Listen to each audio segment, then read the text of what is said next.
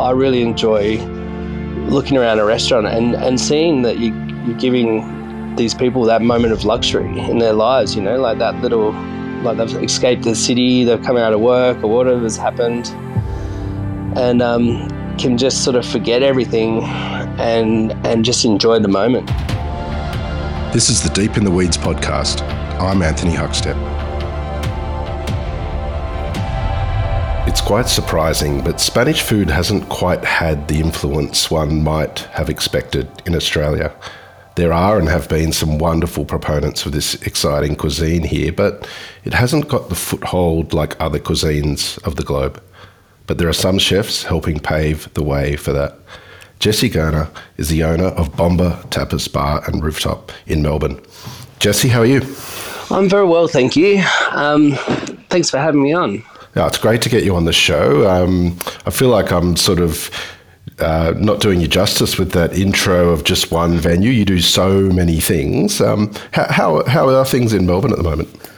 Look, in the city, we're quite busy still at Bomba. It has been a turbulent few years, with the COVID and all of that. The city is changing a bit. Like you're definitely seeing less people there on a Friday and a Monday, but then you're getting, like, our Thursdays are almost like a Friday now, and the lunches are really strong Tuesday, Wednesday, Thursday, but have dropped off a bit on the Friday, which is strange, as that used to be the day of getting really punished in the city.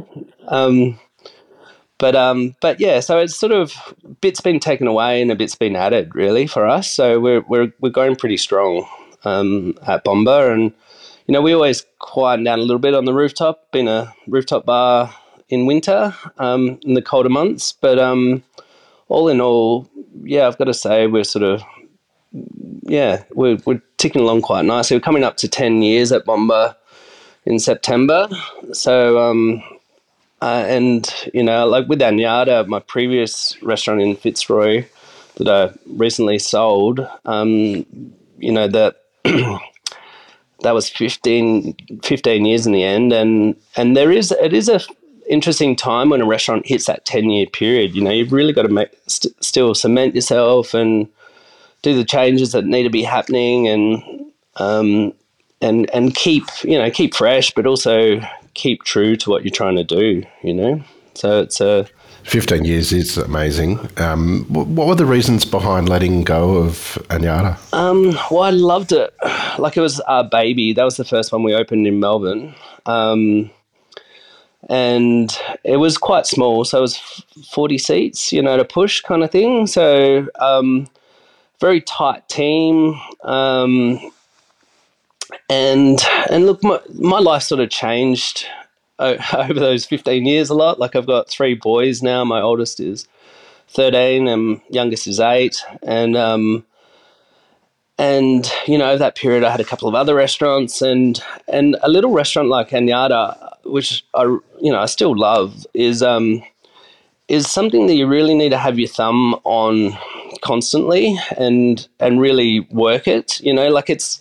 It sort of boils down, in my mind, what the sort of essence of hospitality is in those smaller things, where you sort of, you build a great little team, and then, in my mind, what you're trying to do is give people a little bit of, like, joy and a little bit of luxury in their lives, and that needs to happen, from the floor all the way to the kitchen and the look of the place and all that. And I just sort of, in the end, I just didn't feel like I'd put enough time into it, to be honest. And I got offered, it wasn't on the market or anything. A chap came along and offered some money for it. And at first I told him to go away, but then, I sort of, then I was like, oh, hold on a second, maybe I should consider this, because I am considering trying to do another one in the city that's quite big and going to cost a bit of money. So I kind of, I was sort of, and also dropping back to one restaurant, like pre-COVID I had 4, and it was very busy, like, and running around and also trying to juggle family and life. It's actually been quite enjoyable for me, like going rather than sort of holding the reins and heaps of meetings and meeting all the exec chefs and everyone and going through plans and all that. Like I'm in the kitchen doing doubles, which is actually it's kind of nice and grounding again, really, for me. I'm actually in a pretty good spot at the moment. I'm enjoying it. And we've at Bomba we've just sort of lost. We've got myself and then Andrew Fisk, who's also a partner, who's the executive chef, and then there was Sam Ahor, who's just left us. He's been with us for 6 years, so it's kind of like a bit of a sort of rustle up in the kitchen really at the moment, and it's kind of nice just to get back in there and we can really play around with dishes and look back and forwards into how we're going to move forward. And a lot of what Bomba is, like Anyata was a different kind of restaurant. Like Anyata was, or it still is, was especially at the start, was based on southern Spanish. So a lot of like Moorish, Muslim, Mediterranean flavors and like Andalusian sort of style, where Bomba was always a bit more, a bit more of a sort of funner design of restaurant, like more Catalan, I'd say, in a lot of the flavors, like northern Spanish influences. And I mean, how we sort of come up with a lot of those dishes there are, looking at some of these real classic dishes. Pre-COVID, we'd travel to Spain at least, once a year. And, we've had some great experiences tagging along, photographers and, just meeting farmers and producers. And a lot of this comes down to a good friend of mine over there whose name is Cesc Castro, I met years and years ago. He was a war journalist. We met in Cadiz. We were both sleeping on the top of a this sort of backpackers place. You could sleep on the roof, and he'd come out of sort of Iraq and Jordan and all that sort of stuff, and he'd like started studying gastronomy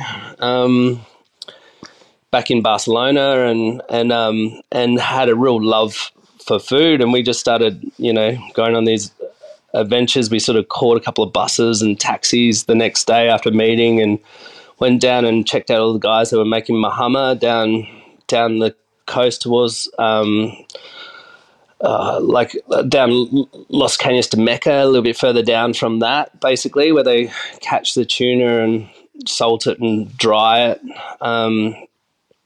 And that sort of just sparked off this friendship and we'd catch up, try, like once a year and pick a little region and go and explore it, basically. And would bring some of the chefs with us in the end, and then that was a great influence on the style of food that I was trying to produce at the restaurants. Really, you'd go back with that information and then not just copy those dishes, really, because in Melbourne it's different ingredients. You're not going to see calçots and like some of these, even some of these peppers and all types of stuff that you are seeing a lot more now.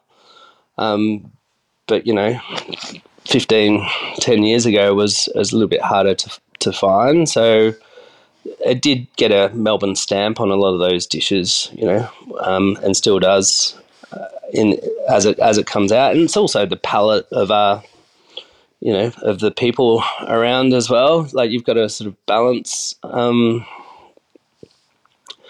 all the dishes, but like some of the dishes on the menu. So there's a few lighter things that's not too heavy and porky, I suppose. Well, Spanish cuisine has become a real hallmark of your career, and I want to get into that in depth shortly. But take us back to when you were young. Where did you grow up, and what sort of role did food play for you? So I grew up around Adelaide. I was born in a tiny country town called Yongala, which is out near Peterborough, near the new Tesla battery now, I suppose, near Jamestown. And my dad's an artist, and my mum is an anthropologist, and they were always, always we had a big veggie garden and grew a lot of our own foods, and both mum and dad, especially mum, was really well travelled. Mum had travelled all through the Middle East, and in the 70s, and a lot of Europe, and spent a lot of time in Greece, and loved that Mediterranean style of food. So we'd sort of, we're eating a lot of, obviously a lot of olive oil and a lot of like our own vegetables, and that had an influence on us as well. And we had, after Yongala, we moved to McLaren Flat, which is sort of in the wine region, I suppose, in one of the wine regions in South Australia, and we had chickens and geese and all of that sort of going on, and one of the experiences that I remember was kind of shocking at the time was sort of walking out to the where the Hills Hoist clothesline was, and Dad had was killing a few geese off and had them hung upside down on the clothesline, after cut their throat sort of thing. And like I was quite young, and I came out and you could sort of smell the death, and it was like kind of traumatizing in a way, but then he tried to explain what was happening. But then I still remember, a few days later having this roast geese, like a roast goose with, and then potatoes cooked in the fat from it, and like a big, big feast of the animals that we've had, and a lot of the veggies that were growing, and that was a big sort of, life lesson almost to me, where I was like, like it is hard, the life out there, like the things do die for us to eat, and but if you look after them well, and then especially when you produce, when you're cooking with them as well, and putting a lot of effort into that, they can come into something really quite special. And so when we were younger, my parents were kind of hippie-esque, I suppose, but we weren't allowed much television. It was David Attenborough for an hour on a Sunday, so we're sort of kicked outside a lot, and had to play, and also, birthday presents, I was getting mixing bowls and wooden spoons and things like that as well, and encouraged to get into using the vegetables and fruits. And in the end, like from McLaren Flat, Mum and Dad moved into a big old house in Mount Barker, which is up in the hills, and it had some beautiful, really old pear trees and mulberries and all types of fruiting trees. And then they established a big veggie garden and slowly did this house up, and and that was where we were starting to go to primary school and high school, and it was we always were sort of really encouraged to sort of get involved in what we're eating, really. And mum had stories of her travels, and some of our dishes were, some of the food I was eating at school was a bit different than some of my mates as well, and people were interested in that. And like I always thought it was a bit weird at the time. I was like, why can't I just get a Vegemite and cheese sandwich or something? But Mum would sort of marinated some zucchinis or some really nice tomatoes, and it was yeah, it was just I reckon that sparked an interest in food for me. And then another big part of my life's passion, I suppose, is sailing. I started windsurfing early on, and mum and dad made me go and get a job to buy some of the kit. Really, so I was about 13. I just went and cooked up at the Harndorf Golf Club, just sort of hand washing dishes and serving up. It was pretty rough, sort of sort of food with one of Dad's friends. Had the contract up there, but it got me faster. Faster for a younger kid. Like it was all, you do a couple of hundred people, and there was no dishwasher or anything like that. So you're hand washing all the plates. And, there's two of us there late into the afternoon, and then. To be honest, at school, I was a bit of a rat bag, moved around a little bit. And part of my schooling, like in year 10, was going to do some work experience. And I really wanted to get into a kitchen. And I got up into a restaurant called Eagle on the Hill, which isn't there up anymore. It's sort of down looking over Adelaide.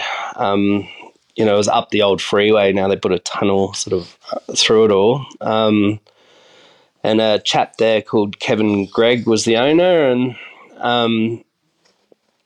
I was probably a little bit of a cheeky little fella at the time, but I got in there and, after the first week, I think because I'd had that couple of years experience already, pushing hard to get out of the golf course, on a Sunday or a Saturday to have a bit of a day, a bit of a weekend.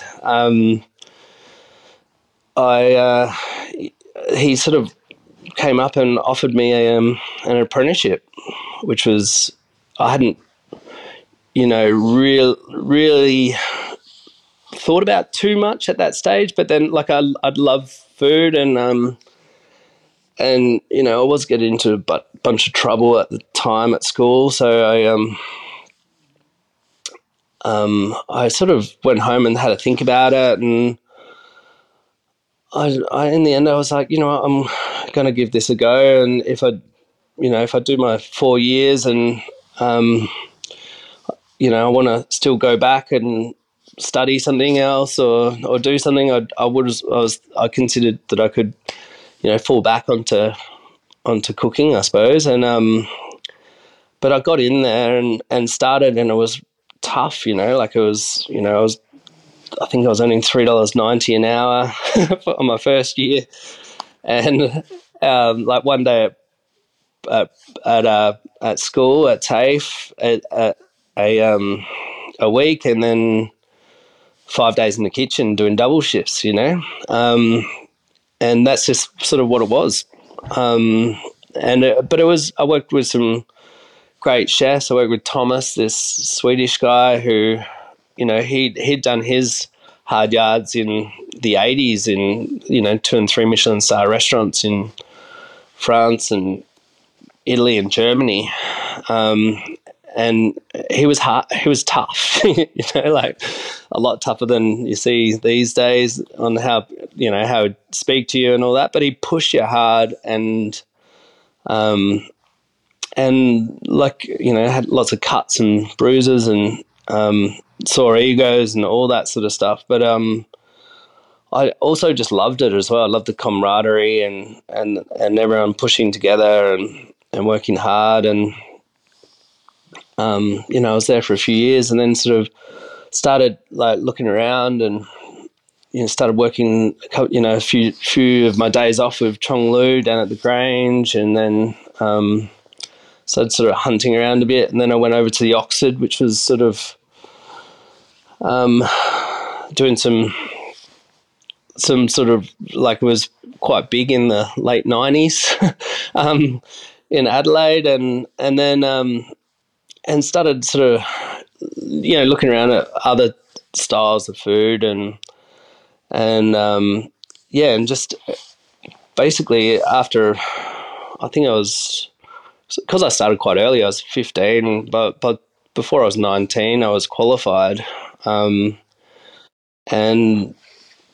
I sort of just got a random call from a mate who'd moved to Newcastle above Sydney, which I knew nothing about, but he was living on the beach, and he was like, "Look, do you want to come up?" And I was like, "Sure." So jumped in my Daihatsu Charade and drove up to Newcastle, and then I was lucky to bump into a chap called Michael Carroll, who'd just come out of running Bon Recordos for about 5 years or 6 years in Sydney. And he was opening a place up near the hospital there. It was called Carroll's on King at the time, and I just really loved his food. He'd also spent a lot of time in Europe in Michelin star restaurants as he was coming up, and he had some really interesting techniques that I hadn't seen or used before. So I got in and ended up being a sous chef with him, and it was a kind of interesting little restaurant. It was like degustation for about 30 or 40 upstairs, and then another, like a la carte downstairs for about the same, and small little kitchen. But and he was doing the fagottinis and the truffled egg pastas and all that sort of stuff, which obviously is from Bon Recordos and the salt and book quail and some of that stuff. And I just loved it. I thought it was really, really interesting. At the same time, I was like nerding out on a few cookbooks, and I think the Morrow cookbook just came out from London, the first one, and I really enjoyed that style of food, like that southern Spanish sort of food. So I was sort of at home mucking around with that a little bit, and then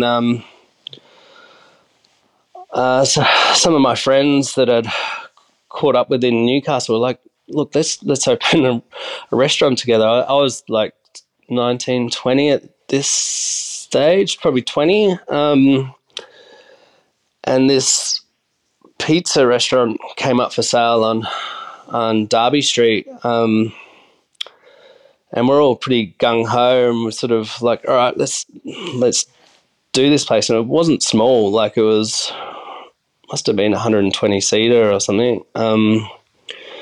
Like a double terrace with a bar upstairs and a sort of big cafe downstairs, and so there was four of us, and I'd saved up a little bit of money, like 15 grand or something. We didn't come from any money really, any of us, apart from one of my mates whose dad owned a few pubs, and then and we're like, all right, let's do it. Started doing business plans and working it out, and on the day of signing, one of the partners actually pulled out as we were supposed to go to the lawyers to buy this place, and they wanted 70,000, I think, at the time, and there was three of us, and I ended up having to borrow 10,000 off my grandpa. So we'd scraped 25 grand each up,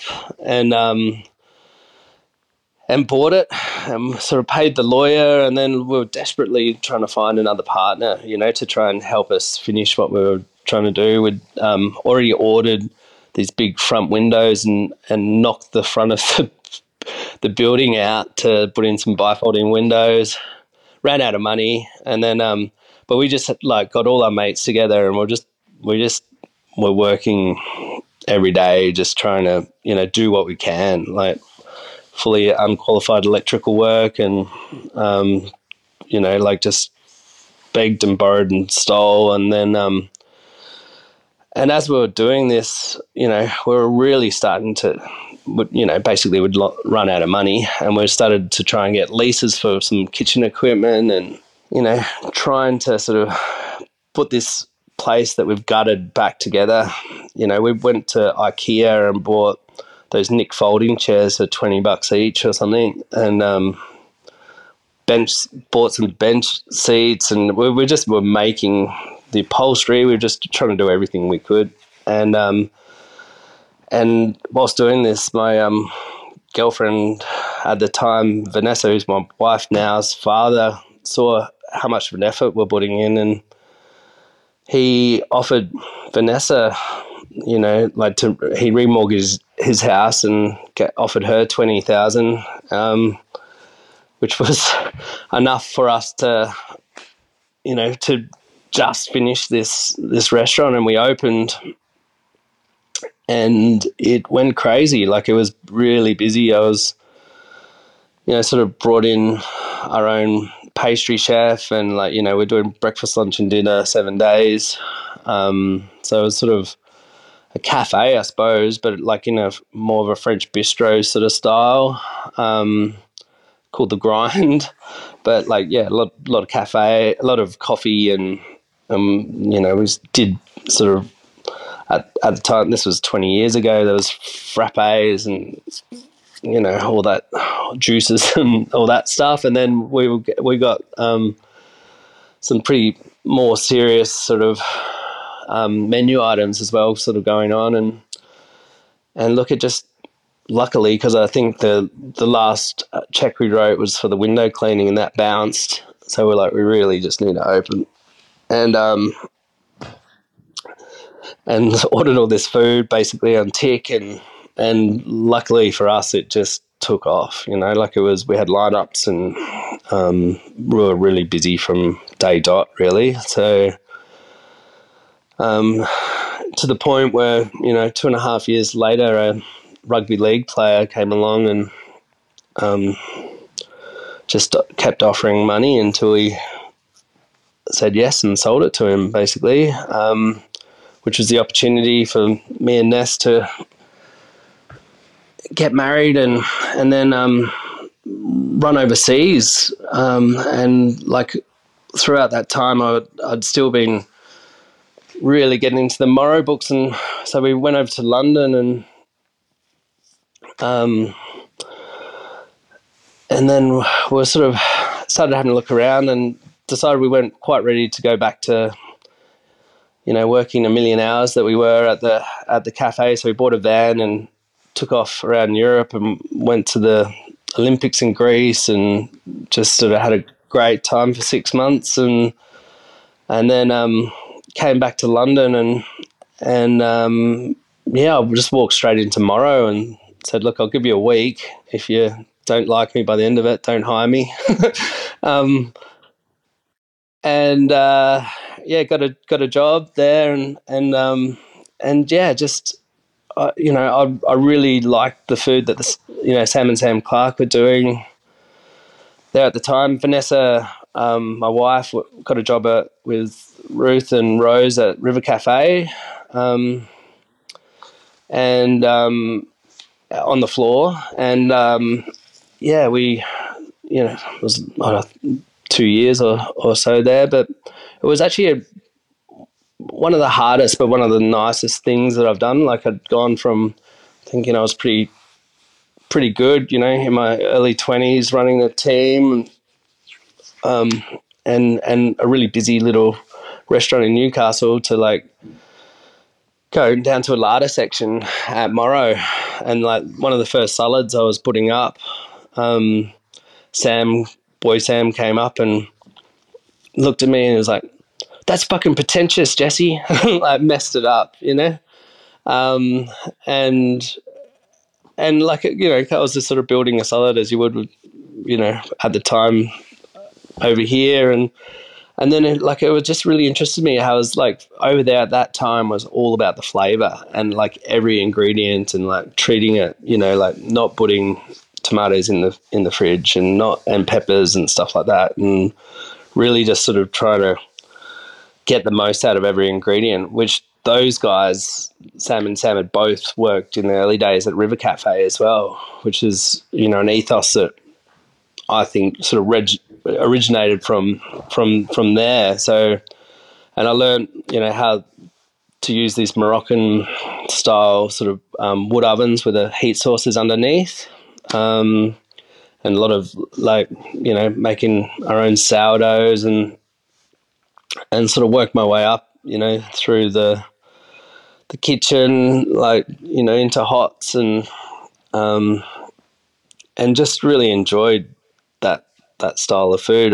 It's not really it was more, yeah, there was a couple of tapas and stuff like that, but it was more sort of larger plates and a lot of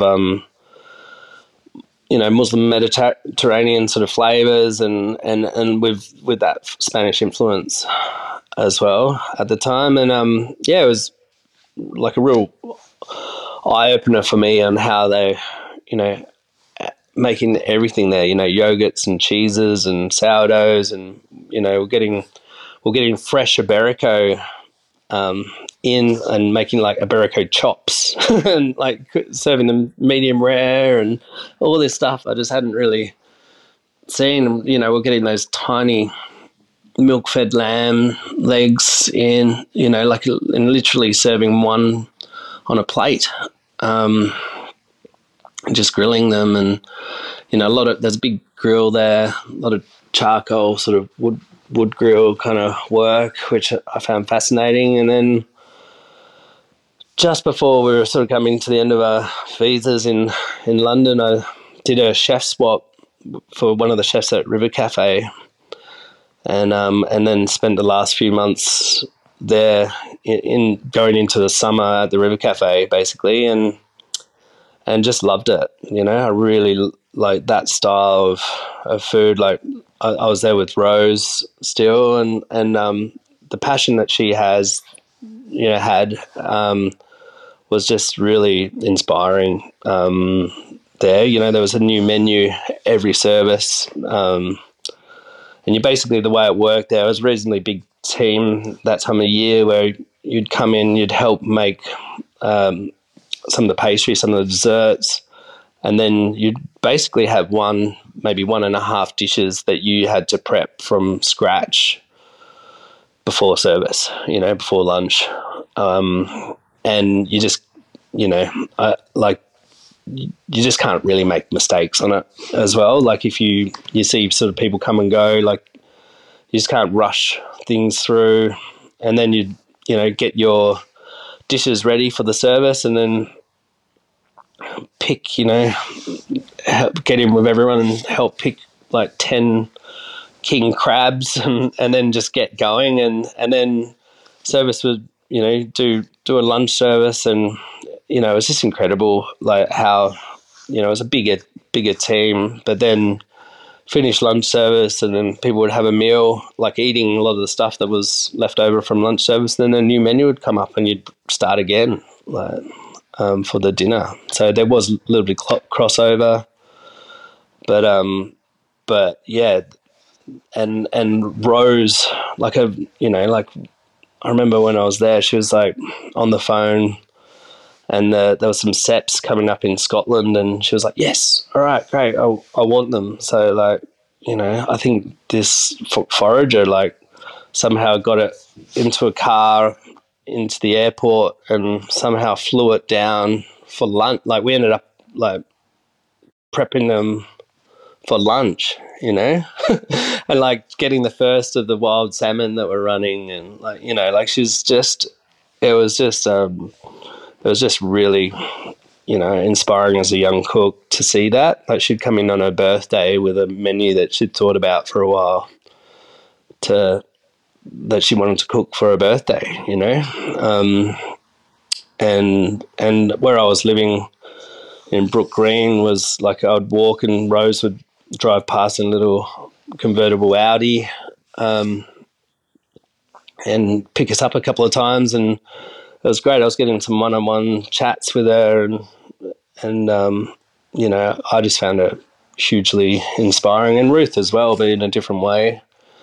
And then from there we came back to Australia, and we felt really dislodged, to be honest. We had a bit of money to do a restaurant from the sale of our last one, and we thought it was going to be in Sydney, so we went straight into Sydney, and I worked at Buzo for a bit, and Ness was working at Long Grain, but then it was just really hard for us to sort of make any ground there, and we long story short, we came on a holiday down to Melbourne, and I ate at Movida, and I was just like, geez, this is, awesome. Met Frank, and I was like, Frank, this is amazing. And he was like, oh, look, come and work for me. And I was like, oh, all right. But, just so you know, I am wanting to start my own restaurant, But I came down and loved it. Like, both Vanessa and myself ended up working at Movida, and then sort of hunting around, and it was actually Frank who said, look, have a look on Gertrude Street. It's a cool little strip along there, and we found Ume that came up for sale as a Japanese sort of whiskey kind of bar-y thing, and jumped in there, and then and sort of same thing, tried to build it as ourselves. We sort of spent 4 or 5 months like stripping it and putting in a big copper bar and changing the whole kitchen around and putting a wood charcoal grill in, and then opened and like really tried to do that sort of southern Spanish sort of style food in it. Some of the dishes are similar to Moro, but like we were doing it in a much more tapas, raciones sort of environment. Rather than having small like entrees and mains, it was more a whole lot of smaller dishes, really ranging to slightly bigger ones. And yeah, like we were lucky there again. It's sort of just really busy, and we had bloody John Lethlane walk in on our second day open when we were still trying to work out how the POS was working, and and he came back 3 times in the first week, I think, but yeah, we had some really great support from the media and over that period, and just got busy, like really busy. At the time, we were booking a few tables in the front, and then we had higher tables along the bar and a higher sort of communal table at the back, and all the hired stalls we just didn't book, and we ended up having lineups for most of the week and booking out the bookable tables for a fair time in advance, and it was just really busy, but it was pretty crazy. Me and Ness were living upstairs with our little dog, and just I reckon there's a period there I didn't leave the street for 3 months. And yeah, and then we we just started sort of. I loved it, getting up and making bread, and then some of the chefs would come in, and like we didn't even have a cool room at the start. We just had a few like double door and single door fridges and all the underbench. So it really pushed me to sort of, you'd just be getting stuff in and prepping it hard and then serving it, and then it'd start again, which was, no combi ovens or anything like that at the start. It was like one drop oven and a charcoal grill, and we had a great time working with some really amazing people and put a team together, and and then I suppose after about 3 years, I started looking around and looking for a bigger kitchen. Like Anyada Kitchen is at the back of the restaurant. There's no natural light, and it's a big stainless steel box. You sort of start to feel a little bit like a vampire after a couple of years working in something like that. Wanting to see a bit more light, and also be able to work in a kitchen where you can have more than 2 chefs and a kitchen hand in. So we started looking around, and I found the space where Bomba is after a year or so, and at the time I was traveling a bit and went to America, and ended up in San Francisco, and like really loved that nose to tail kind of style that was quite big at that stage around San Fran, and like So I came back and actually opened it as the Aylesbury. So it was like a kind of, I suppose it was almost like 100-mile kind of style of restaurant where we're, very fiercely organic and biodynamic and everything, directly from farmers, within the area. And I loved it, and we like it. We did get some really good press, and we were really busy at the start. And then the issue for me, is the style that we're doing was expensive. Like the food was expensive for us to buy, and we weren't really making the margins, to be honest. And we had to just get more expensive, and then there was that factor of outpricing ourselves on the market a little bit, and then Ben and like Chin Chin came along around that period, sort of, and opened, and that like sort of fun dining kind of Chin Chin just sort of burst onto the scene, I suppose, and was super busy, and I actually really enjoyed that. And through that whole period, my first boy Sam was born, and I started to consider maybe not working 65 hours a week, every week, and or more, or whatever it was. And I had a moment. I think we went on holidays, and I was just, I just sort of made a decision, and I was like, you know what, we're going to change Aylesbury and go back to what we spent years looking at and traveling to Spain and all this sort of stuff, and go for Bomba, basically, and have it broader than what I could do at Anyada, and with a much bigger kitchen and crew and more equipment, and Bomba was born, and I think I said before, it's in September it'll be 10 years now. So that was about 2.5 years after Aylesbury, which was really hard, because in the end of Aylesbury it was starting to, not be so profitable, and then go, well, I really believe in the space, and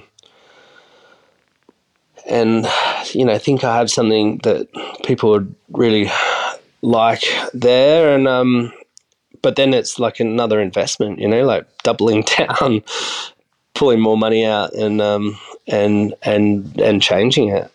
Jesse, you opened many venues since sort of that time with Bomba, but Spanish has really been at the core of what you do. Tell us a little bit about Spanish cuisine and what you love about it.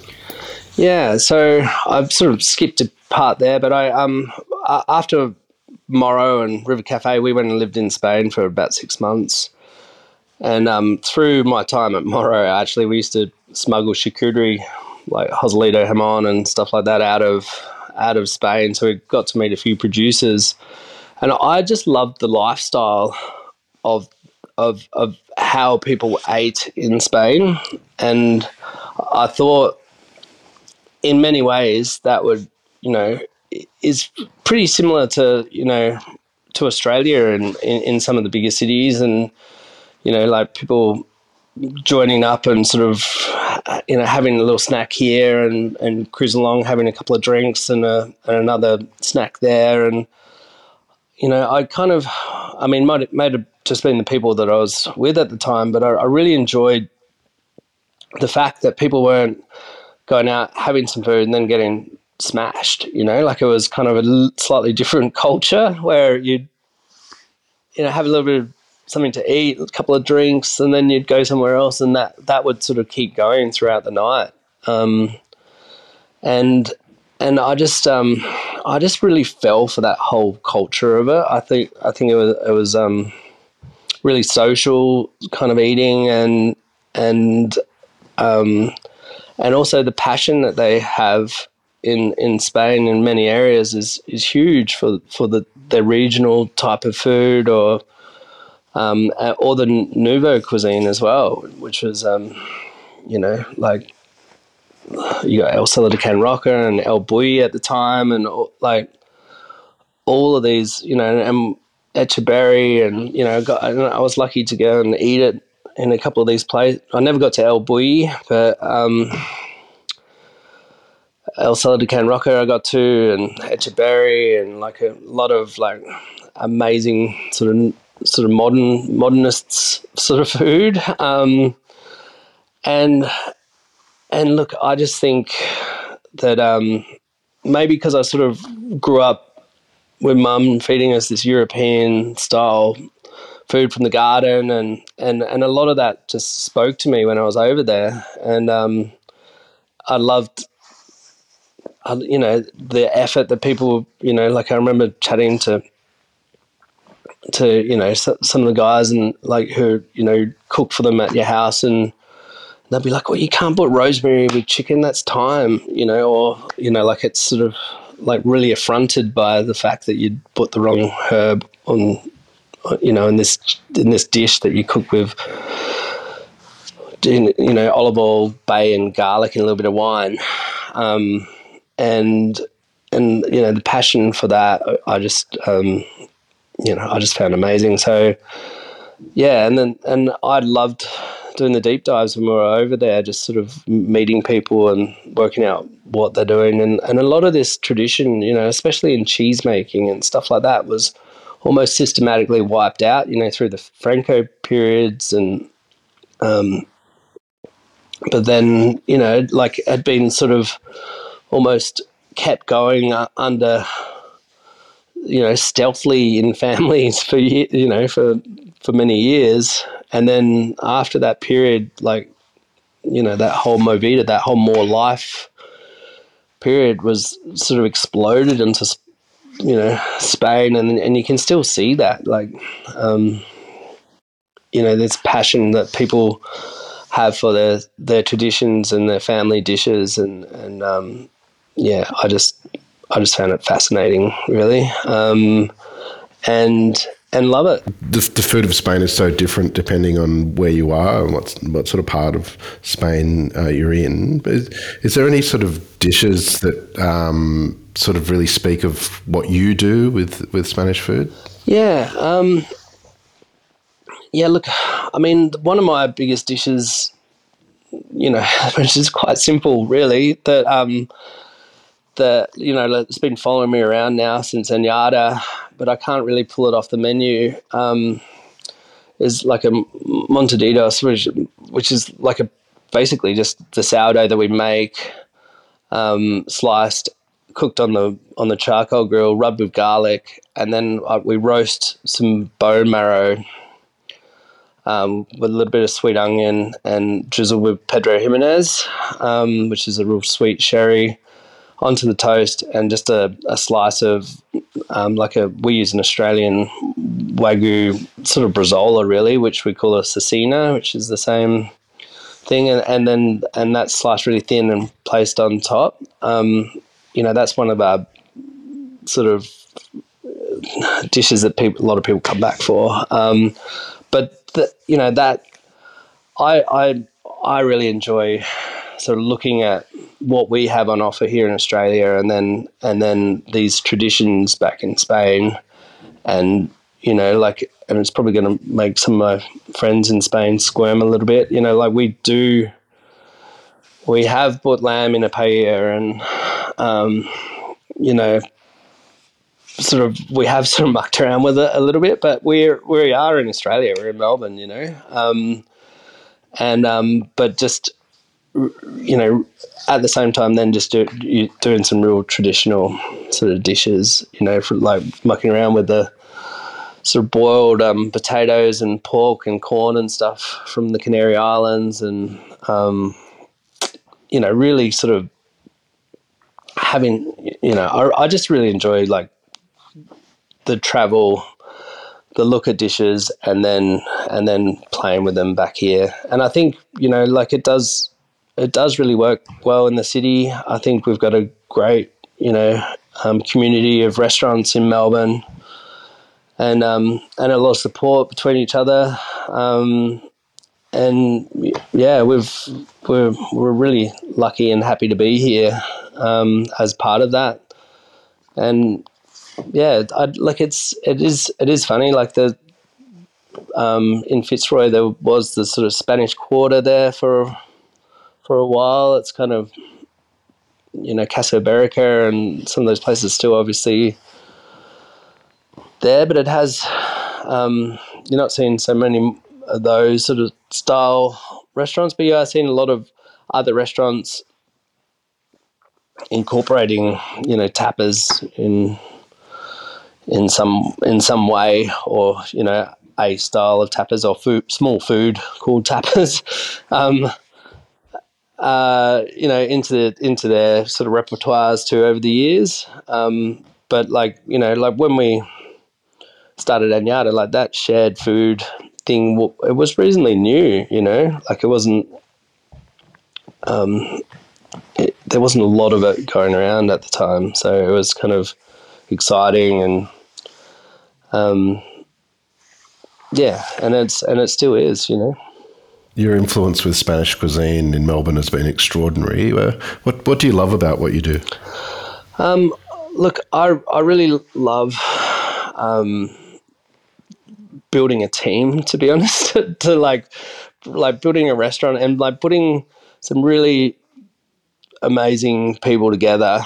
And there's a lot of really good hospitality professionals in Melbourne, like that are career focused and want to do, put something really special together. And I hark back to, when I said before, I really enjoy looking around a restaurant and seeing that you're giving these people that moment of luxury in their lives, like that little, like they've escaped the city, they've come out of work or whatever's happened, and can just sort of forget everything and just enjoy the moment,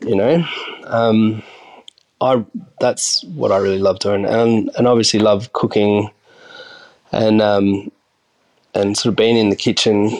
But I just my biggest part of my joy in what I'm doing at the moment is especially coming out of COVID and seeing those people that couldn't go to a restaurant for a long period coming in, and the joy you see on people's faces are it was amazing, and it's it's starting to get into another tricky time, I think, at the moment. So I think what we do socially is really important. Having restaurants and having people getting out and spending time together. Well, Jesse, I know that there's so much more to your story and you're doing so many things, so perhaps we can catch up again real soon. I've loved having you on Deep in the Weeds today to hear just a bit of your story. Please keep in touch and let's catch up again soon. I'd love to. Thank you. This is the Deep in the Weeds podcast. I'm Anthony Huckstep. Stay tuned as we take a deep dive into the lives of the incredible people who ply their trade in the food and hospitality sector. Special thanks to executive producer Rob Locke for making this all happen. Follow us on Instagram at Deep in the Weeds Podcast, or email us at podcast@deepintheweeds.com.au. Stay safe and be well.